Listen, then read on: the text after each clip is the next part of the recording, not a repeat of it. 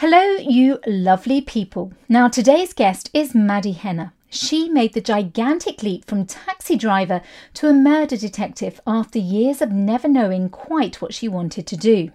Maddy, who in her own words was a rebel at school, didn't join the police until she was 39 and had 2 children. She has since worked on some of the most high-profile crimes in our country.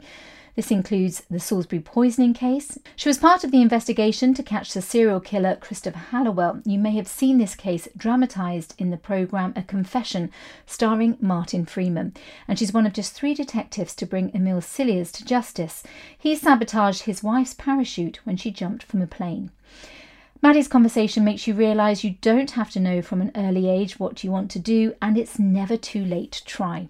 Maddy has seen sides of life most of us will never see, so she knows just how important it is to live the life you wish.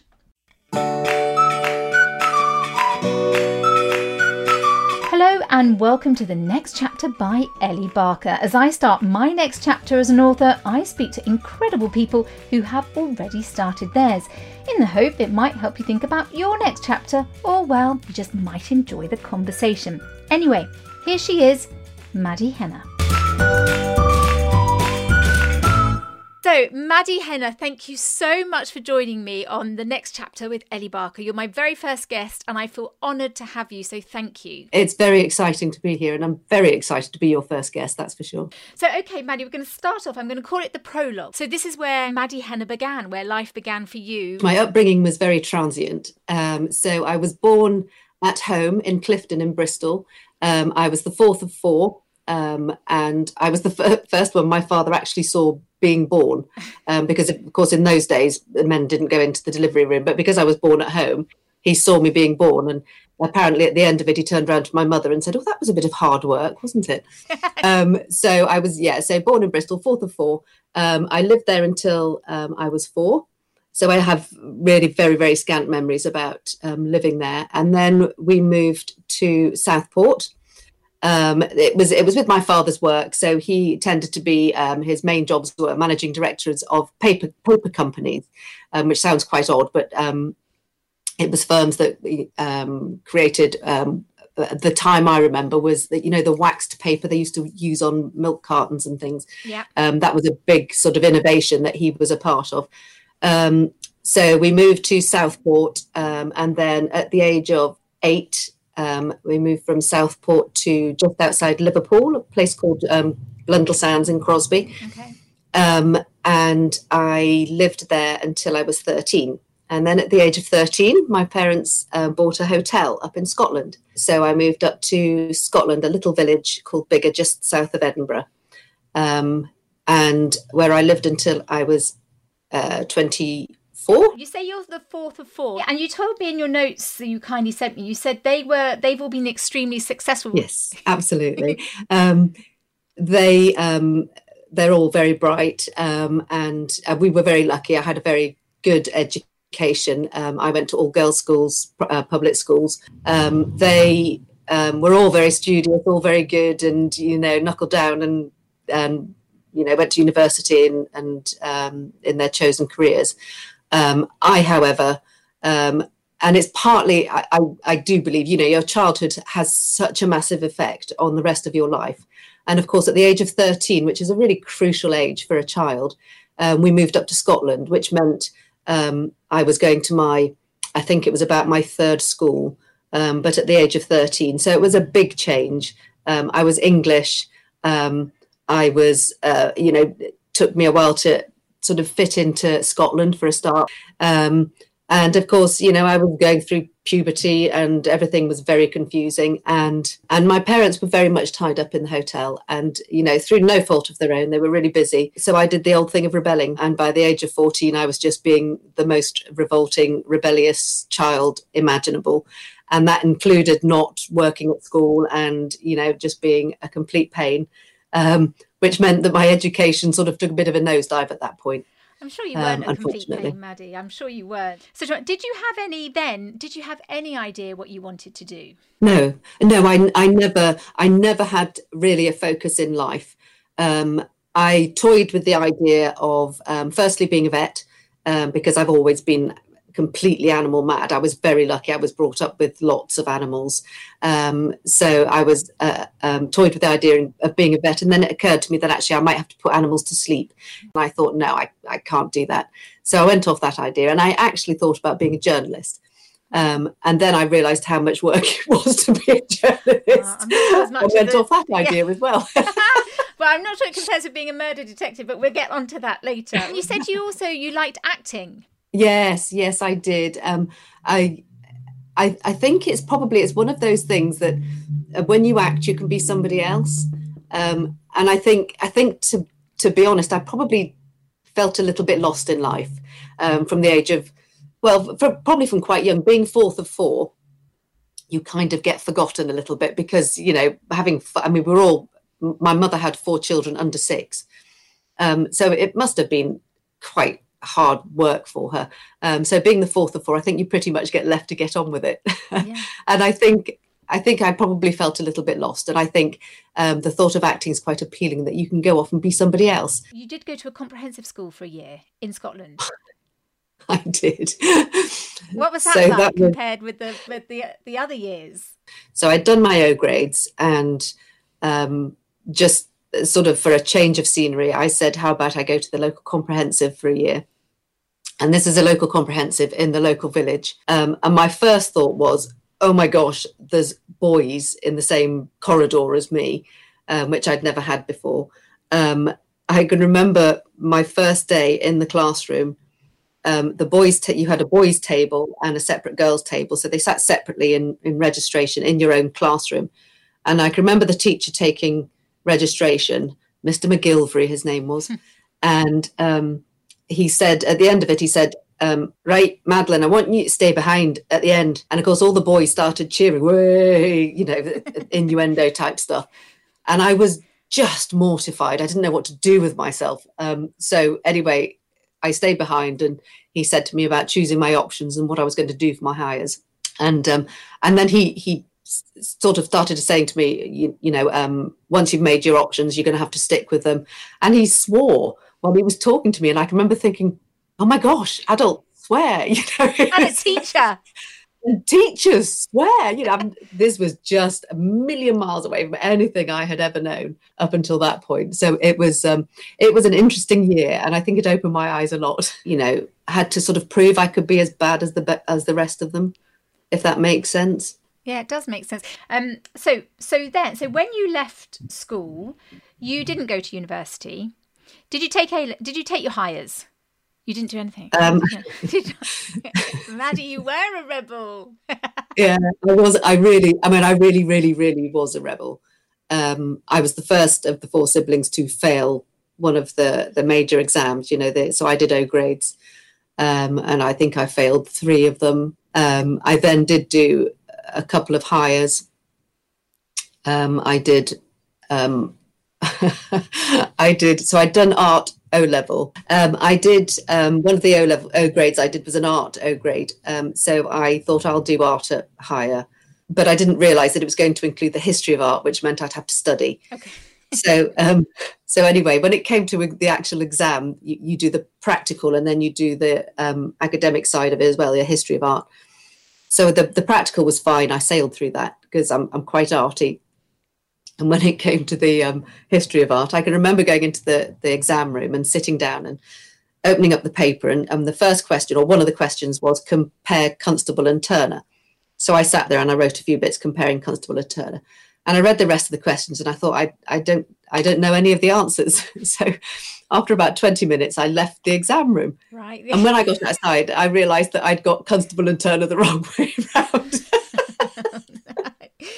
Oh, so at least you tried, Maddy. At least you tried. But I turned up for the exams. Yeah, come on. We've got to focus on the positive here. You then went to do some different jobs. You were a taxi driver. Yeah. So it was really a case of finding jobs that I could earn some money so we could go to the pub and party, sort of thing. Living in a small village, there are not a lot of options for jobs. Biggar was 25 miles away from Edinburgh, so there were no big cities nearby or anything.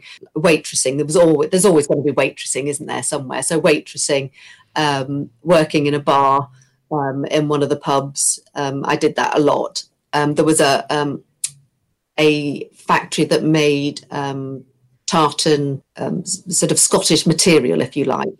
They're incredibly successful. I'm still in touch with some of the lads whose family owned that, and they're incredibly successful now. But I used to cut scarves, and I can't tell you how dull this job was, and get paid £1.17 an hour. Oh, okay.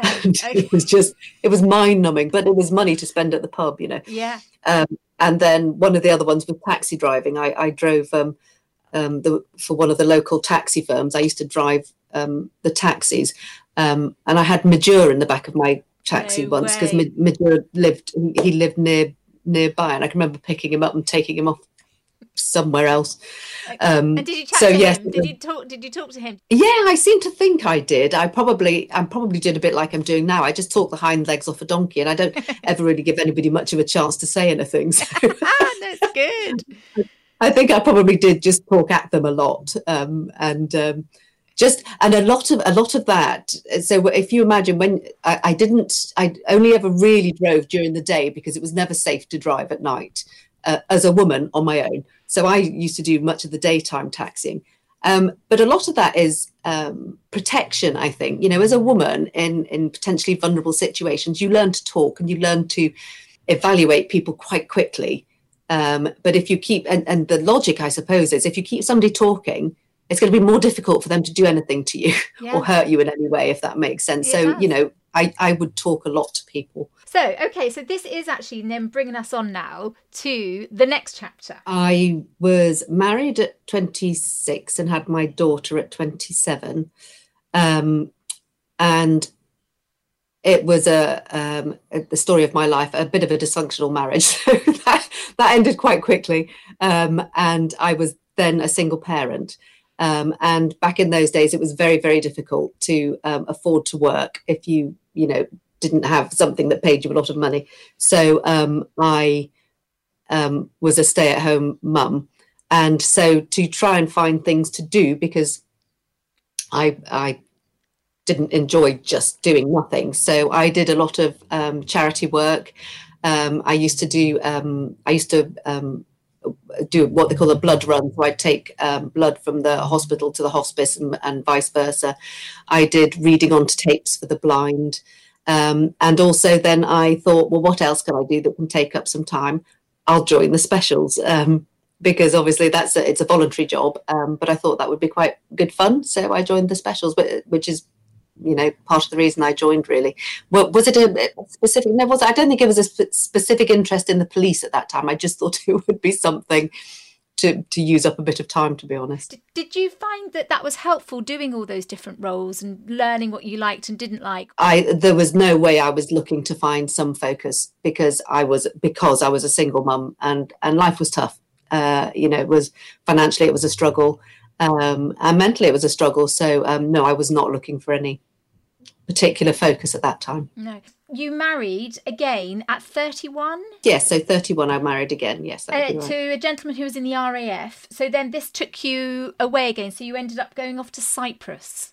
Where we lived for 3 years, which was, without comparison, the best 3 years of my life. Oh, wow, amazing. You loved it. Was that the people, the weather, everything? I'm a real weather bod. I just love the sunshine and the warm weather, and it was just fabulous. It was just everything. It was almost like a gated community, because at Criteria you live behind the wire, and you all have lovely houses, and the children have a fantastic time at school, and you have, there were 5 beaches on behind the wire, and you had theatres, you had gymnasiums, you had just everything was just there, and it was just heaven. It was just heavenly.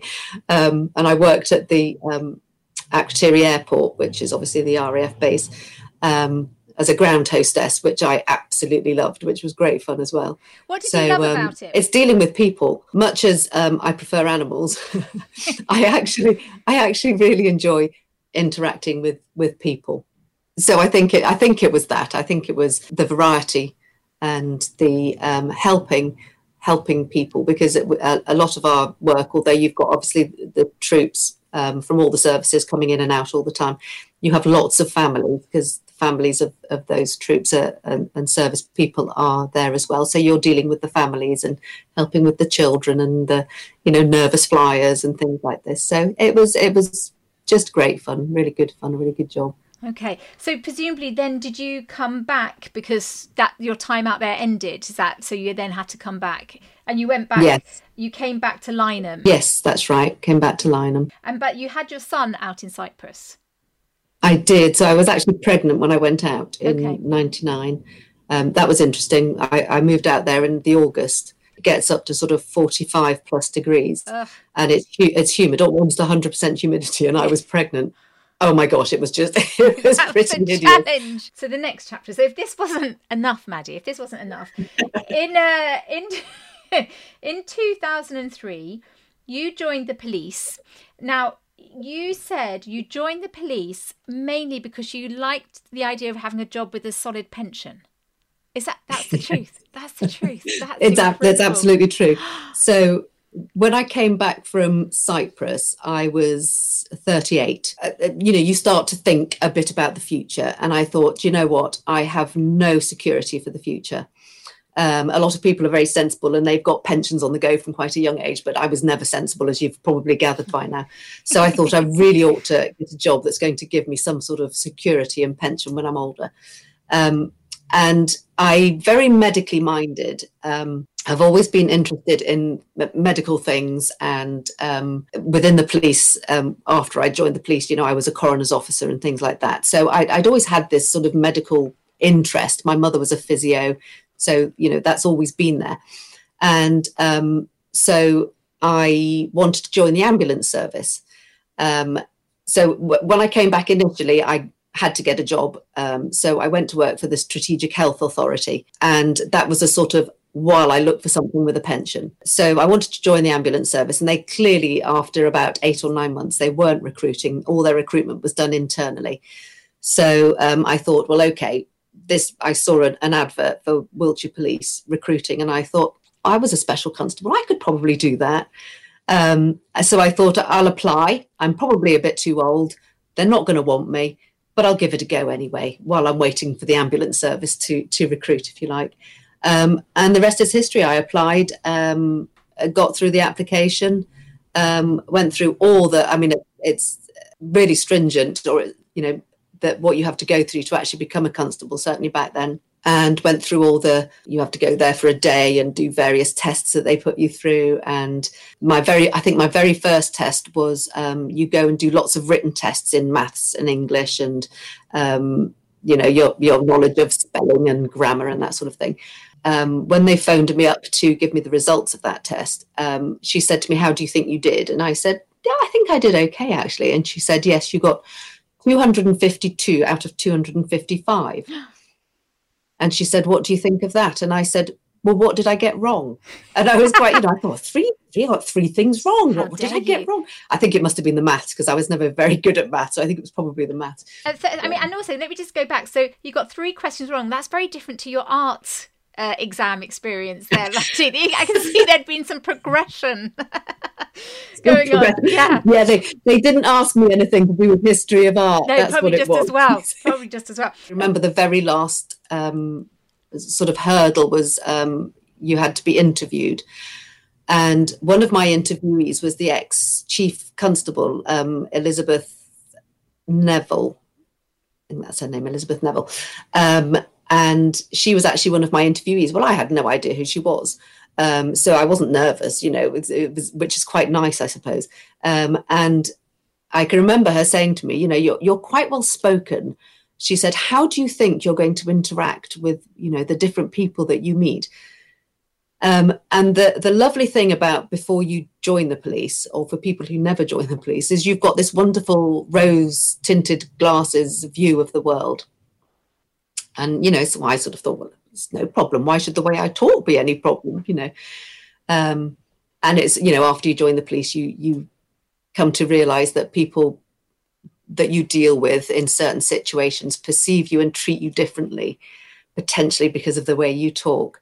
So that was an interesting question, I thought, when I was asked it, but I understand better now why I was asked that question, but not something I could have answered at the time. No.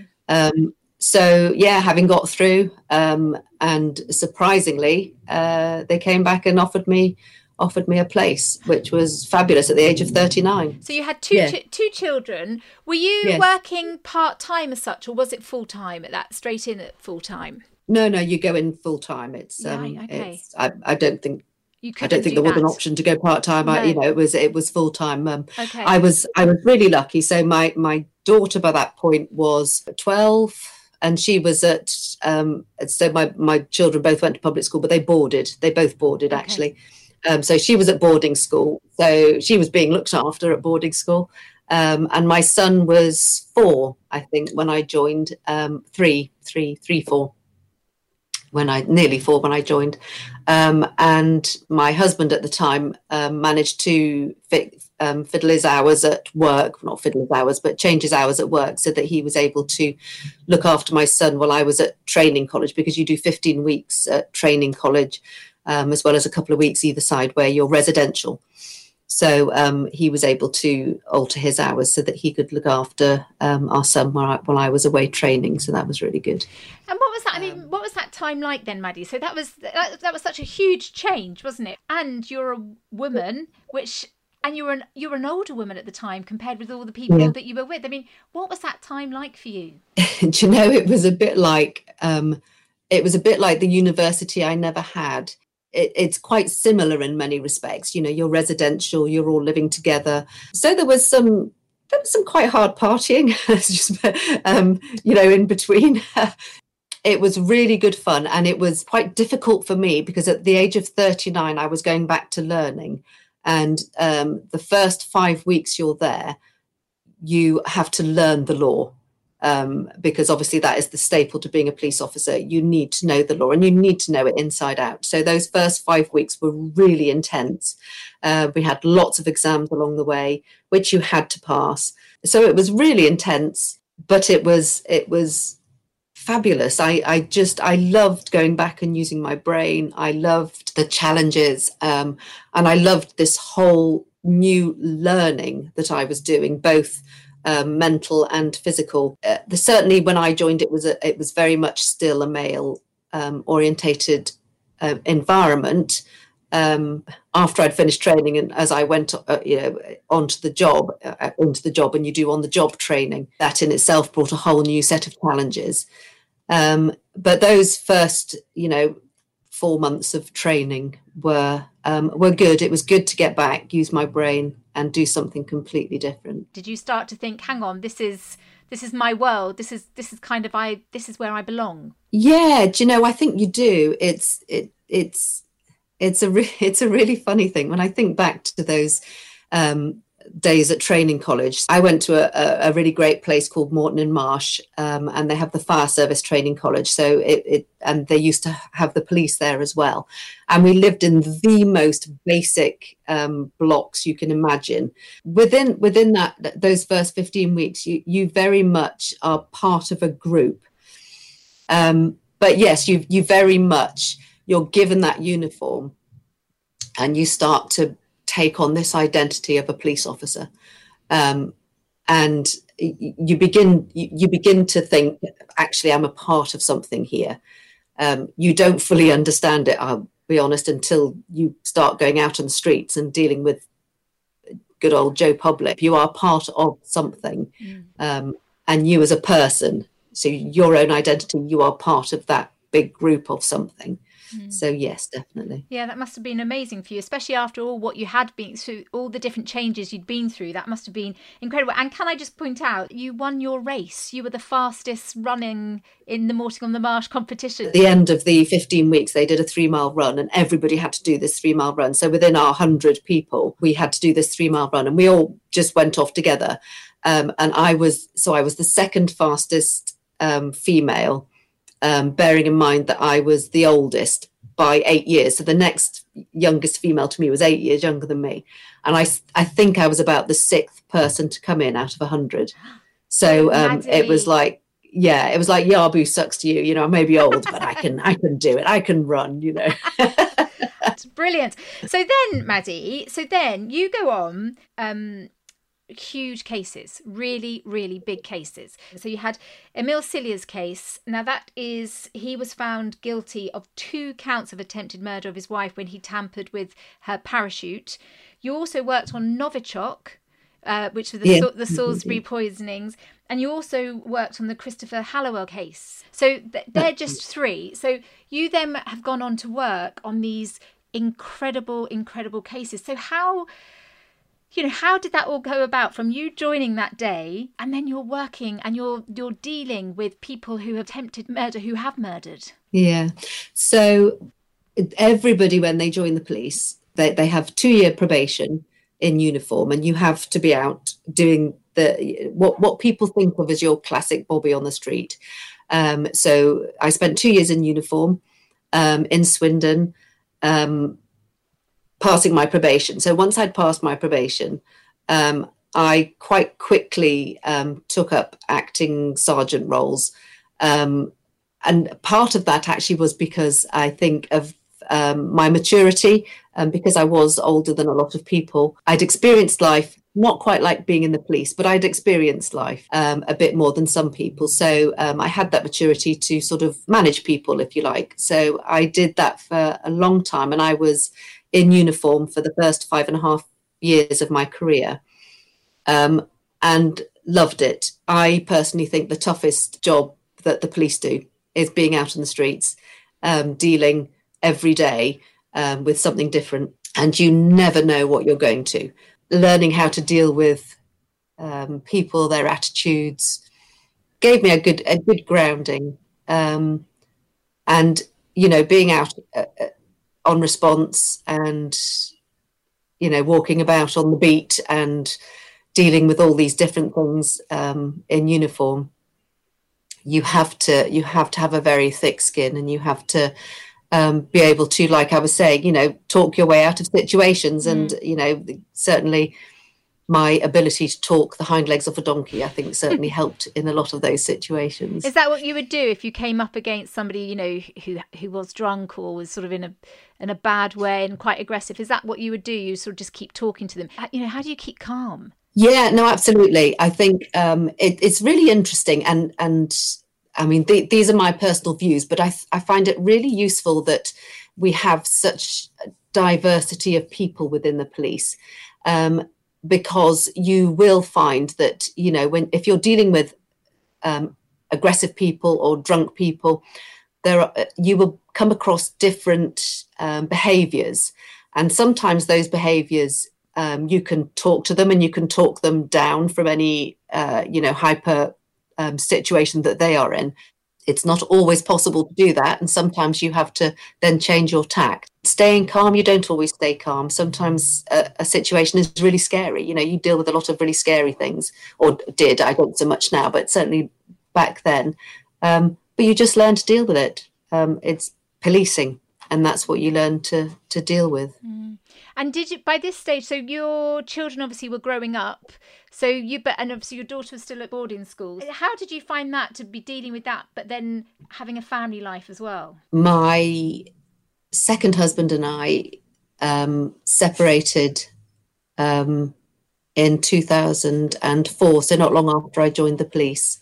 Okay. We then shared looking after our son. Obviously, my daughter was at boarding school by that point, so we shared looking after my son, with, to be honest, him being the primary carer, because my hours were so chaotic. When you're in the police, you work very odd hours. So he was really primary carer for our son, who then was, having heard from his sister how wonderful boarding school was adamant he was going to boarding school. So he went off to boarding school at 9. He wanted to, he asked to, so he went off to boarding school at 9. And in many ways, that takes away that pressure of having young children, which I was very lucky, because, a lot of police officers have to juggle children at home at the same time. And I don't envy them that, because, it's tiring. Working in the police is tiring because of the shift work that you do. And it meant that for me, life was probably easier in many ways. What I didn't realize at the time and you know, found out later was how much my daughter worried about me.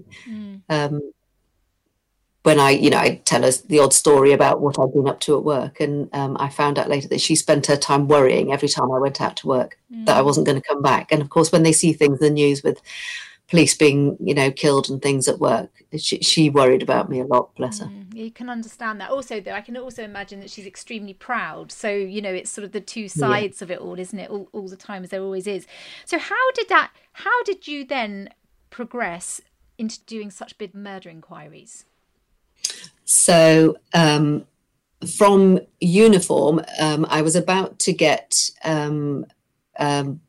promoted to temporary sergeant. I'd passed all my exams and I was about to be promoted to temporary sergeant.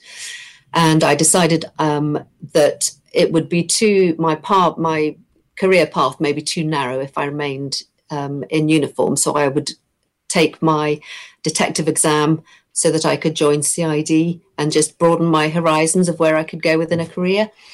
So I took my CID exams and joined CID 2009. I think I joined CID, where you have to do you have to complete a portfolio when you're on CID before you get signed off as a detective. So I did my portfolio, got signed off as a detective. And then I worked in areas like the burglary and robbery squad. I worked on that for a while. And I sort of interspersed the two, CID and burglary and robbery squad. And at this time, I was still living in Swindon. I then ended up in a relationship where the chap was working down the south of the county. So I thought, well, I might as well transfer from Swindon down to Salisbury. And I did that within the burglary and robbery squad. I transferred down to Salisbury, where I again worked on the burglary and robbery squad. That relationship was not a very nice relationship, and due to some issues, or quite a lot of issues within it, it meant that mentally I was not able to continue with my promotion throughout. Within the police, I was I was on the cusp of promotion to sergeant, and then would have gone up through the ranks, but that kind of put paid to that. So I remained down in Salisbury working on the burglary and robbery squad, and then went on to CID down in Salisbury. Throughout my time from when I was in uniform, I trained as a family liaison officer, which was where I ended up working on the Halliwell case, working with Sian O'Callaghan's mother, and that was while I was still in Swindon. That was a long investigation, which was over a couple of years. But my role within that investigation was as family liaison officer, which you are actually an investigator. So you're helping to find out why this person died, really. And that was a fascinating job that I had within that. How do you sort of cope with working in such intense situations? That's a really interesting question. Mental health is a massive part of your life, and certainly dictates how you deal with everything in your life. And when your mental health is unstable, then life becomes really difficult. And I'll be honest, life was really difficult. And partly because I was trying to do my job without my home life affecting the way I dealt with things, and without including people from my work in my home life. So I wasn't telling anybody about my home life or what was going on or how bad it was. So it was really difficult. There were times throughout my career when I didn't cope very well. And I went on to sort of restrict what they call restricted hours, which is where you're just giving yourself a bit of a breather and you're giving yourself a chance to mentally get back to a place where you can go back up to full-time hours and, do your job again. but I come from a very strong family, and I come from a family where you have a stiff upper lip and you get on with things, and you know, life is life, and you carry on regardless. So I carried on, and I was lucky, and I was lucky in many respects. And I think I was probably quite lucky that the Cilliers case came along when it did. I'd been working on CID, which is how I picked up the case.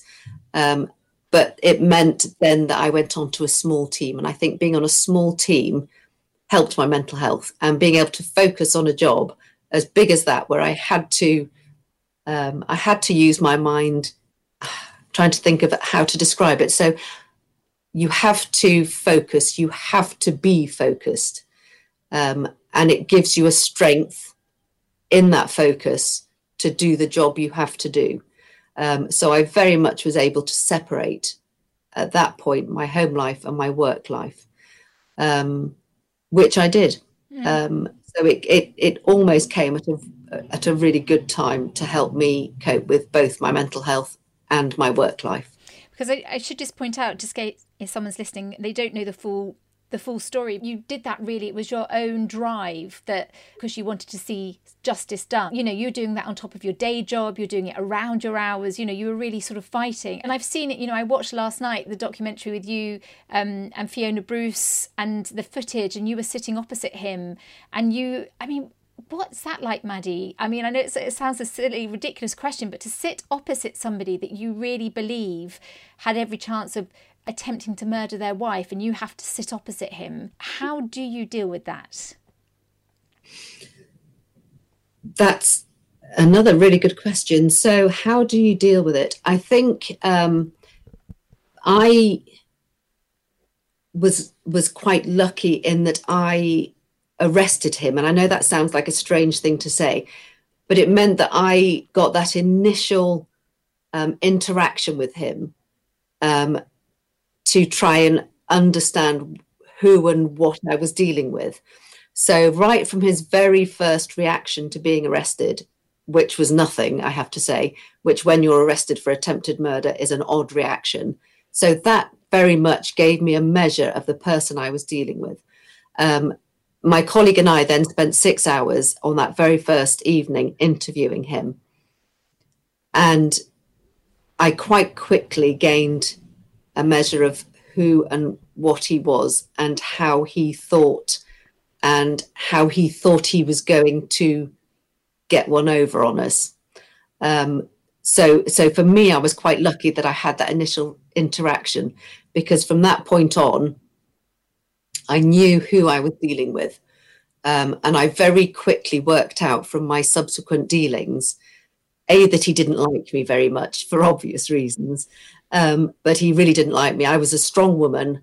I was strong. I was a woman, and I had arrested him, and I was getting the better of him, if you like, because I was finding out when he was lying. I was challenging him with those lies. He didn't like me being a woman. He didn't like me being strong, and he didn't like me challenging what he was telling me. So he didn't like me. I didn't like him, is the reality. But I was not going to allow that to interfere with me doing my job, which was to establish the truth, to put the truth down on paper, on tape, and take that to court. You know, you have to not be biased in what you're saying and what you're asking. You can't show any true feelings for what you feel about that person you're dealing with. You have to just be straight down the line and just establish the truth. So I was very much, I think, the determination to take this man to court and find him guilty of what we believed he had done very much gives you that drive to be straight down the middle and make sure that nobody can ever accuse you of anything that's going to put, that case in jeopardy. So you always have that in your mind. And I've heard you speak about it a couple of times now, but when you found out, when you finally did get that guilty verdict, I mean, it was years, all this extra hours and fighting. And I know even his wife wasn't playing ball with you. You'd go through gut instinct, all three of you, through more than anything else. So that when you got that verdict, the impact that it had on you was really, really incredible. It was. The impact was phenomenal for a number of reasons, not just because we'd spent 3 years getting him there and getting the guilty at court, but I'd had my own similar issues in my home life that I was dealing with within the case, and to have put those to one side while I dealt with this case, it was just like the culmination of years of a number of things, years of the case, years of a dysfunctional relationship, years of keeping everything inside and being totally professional. And then that guilty verdict, that was it. That was the floodgates. I think that was just those years of holding everything in just opened and out they came. So it was probably one of the most impactful moments of my life, without a doubt. But being within the police, you have moments that will always live with you. There are many different things that I could think of now, that impact and remain with you throughout your policing career. But that, I think, was probably the pinnacle, one of the biggest ones, yeah. But on that note, so to work, going back to what we were saying earlier with your work as a family liaison officer, I can't, as a journalist, we go and knock at doors when there's something terrible happen. And I find that's just, but for you to be so involved and so in that situation with Sian O'Callaghan, you have got now a very close relationship with Elaine, her mum. But how do you start off a relationship with that when you're going into someone's home at the very worst time of their life? It is an incredibly difficult job being a family liaison officer, and it's a certain breed of person that goes in to do it, I'll be honest. Sometimes you have, it's funny, you have this almost invisible envelope that you put over yourself when you go and deal with families. You have to, because if you don't, you would just break down every time you went to see a family. There are different, I've done many different family liaison jobs over the years, and you're building up enough of a rapport with those people so that you can establish why the person that you're there in aid of, the person who has died, so that you can establish why and how they have died. That is what your aim is to do. Some of those people, you'll go in, you'll do your job and you'll go. Some of those people, you go in, you do the job and they stay with you. I think I've got Elaine and I've got one other family that I'm still in touch with. So you do put a protective barrier on. Sometimes people get through it, and Elaine O'Callaghan was one of them, and my other family were one of them, and they're the ones that remain with you. But you learn to protect yourself. As a police officer, you have to protect yourself. You have to protect yourself from life sometimes. So you become very good at putting your invisible cloak on when you go to work. I can imagine you're very inspired by some of the people as well. It sort of works both ways, as horrified but also inspired as well, the way people deal with such horrendous situations. Yes. And Elaine O'Callaghan, she was always just the most incredible woman. You say the word brave, and brave can have many different meanings in many different situations. You think of people fighting for their lives in wars and things.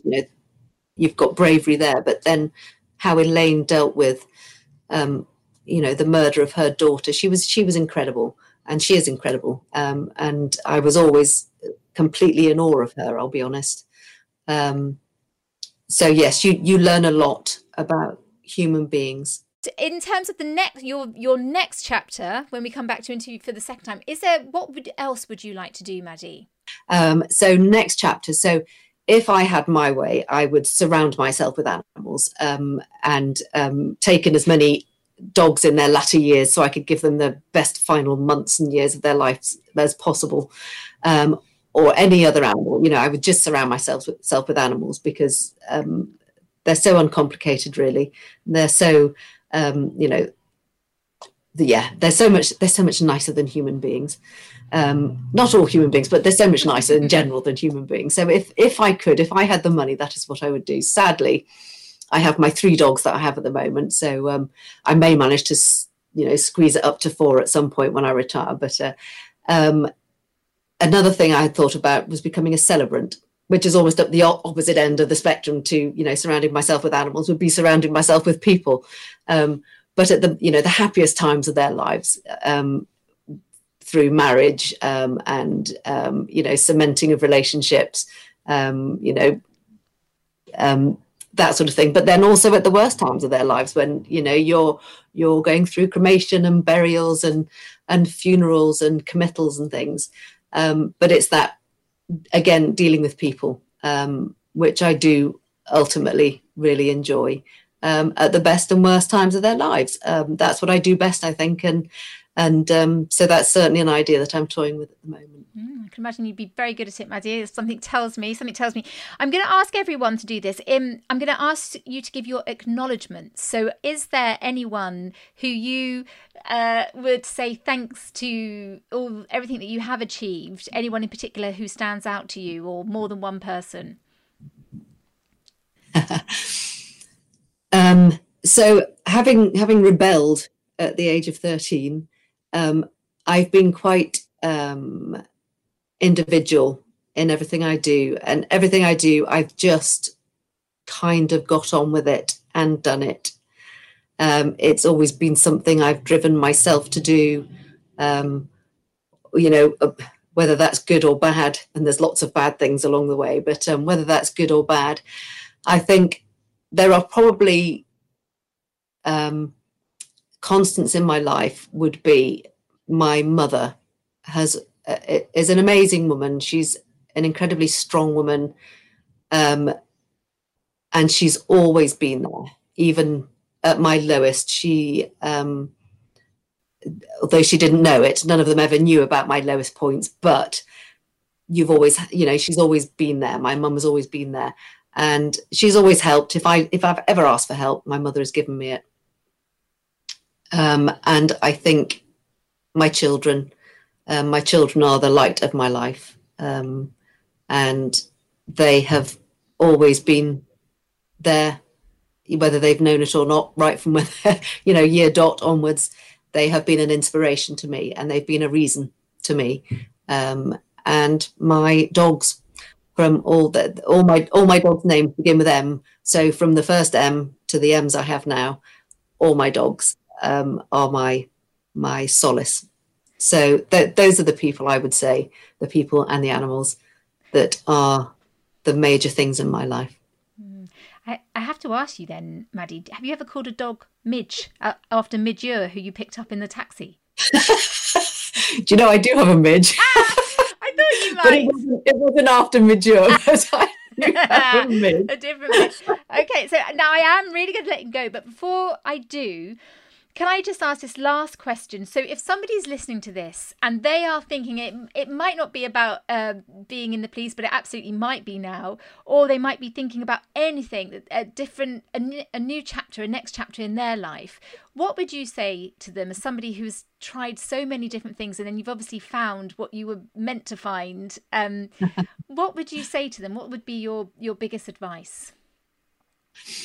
So my advice to anybody who wanted to change direction. So I changed direction, obviously, like you say, I've changed direction many times in my life. And I think I've dabbled in things and thought, I'll give that a go. joining the police was the biggest change in my life, without a doubt. It affected many people as well as myself. Committing to that change. I was in a very lucky position that my husband at the time was in the RAF, and I was able to make that change, to follow that career. He supported me, and he was there to help out for me to make that change, which meant it was much easier than it might have been otherwise. But it was certainly one of the best decisions I've ever made. I love being in the police, and I've loved my time up to now. Don't get me wrong, it's like any career, you always get good and bad bits in it. But, it was just a great, great decision that I made, and I'm really, really glad I made it. If people are in a position where they are toying with an idea, if it's something they really want to do and they are able to do it, go and do it. Life's too short. Life is definitely too short. And I think at the moment, with the year we've had in 2020, I think a lot of us are a lot more aware of that life is too short. We've seen people who have lost people unexpectedly. So live life. If you've got something you want to do, you want to try it. Don't wait, because tomorrow might not be there. Go and do it. Give it a go. Which is why I'm sure that at some point I will give celebrancy a go, just to see how I get on. And hopefully it'll be as successful as my policing career has been. So yes, absolutely. If you are able, if you're in a position to do so, go and do it. Life is too short. Celebrate life and make the most of it. Maddy Hennah, thank you so much for being such an amazing first guest. No problem. I hope you can get some sense out of this, and I hope some of it was useful for you. So there you go. I hope you enjoyed listening to Maddy as much as I did speaking with her. The lesson I learned from this was, why not give something a go? Maddy did this so many times, and it led her to exactly where she is meant to be, and what a life she is living. It's not easy though, is it? It's scary. It's scary for me, and I'm sure it might be scary for you too. But listen, you've got me and Maddy. We're behind you. We're in this together. Look, you can get in touch at elliebarkerwrites.com. I'd love to hear what you're up to, and I'll also keep you up to date with my next chapter. That is, if you'd like, of course. Now, I know everyone says this, but if you don't mind rating and reviewing this episode, that would be great. But in the meantime, good luck. Go on, one first little step. You can do it. Speak soon.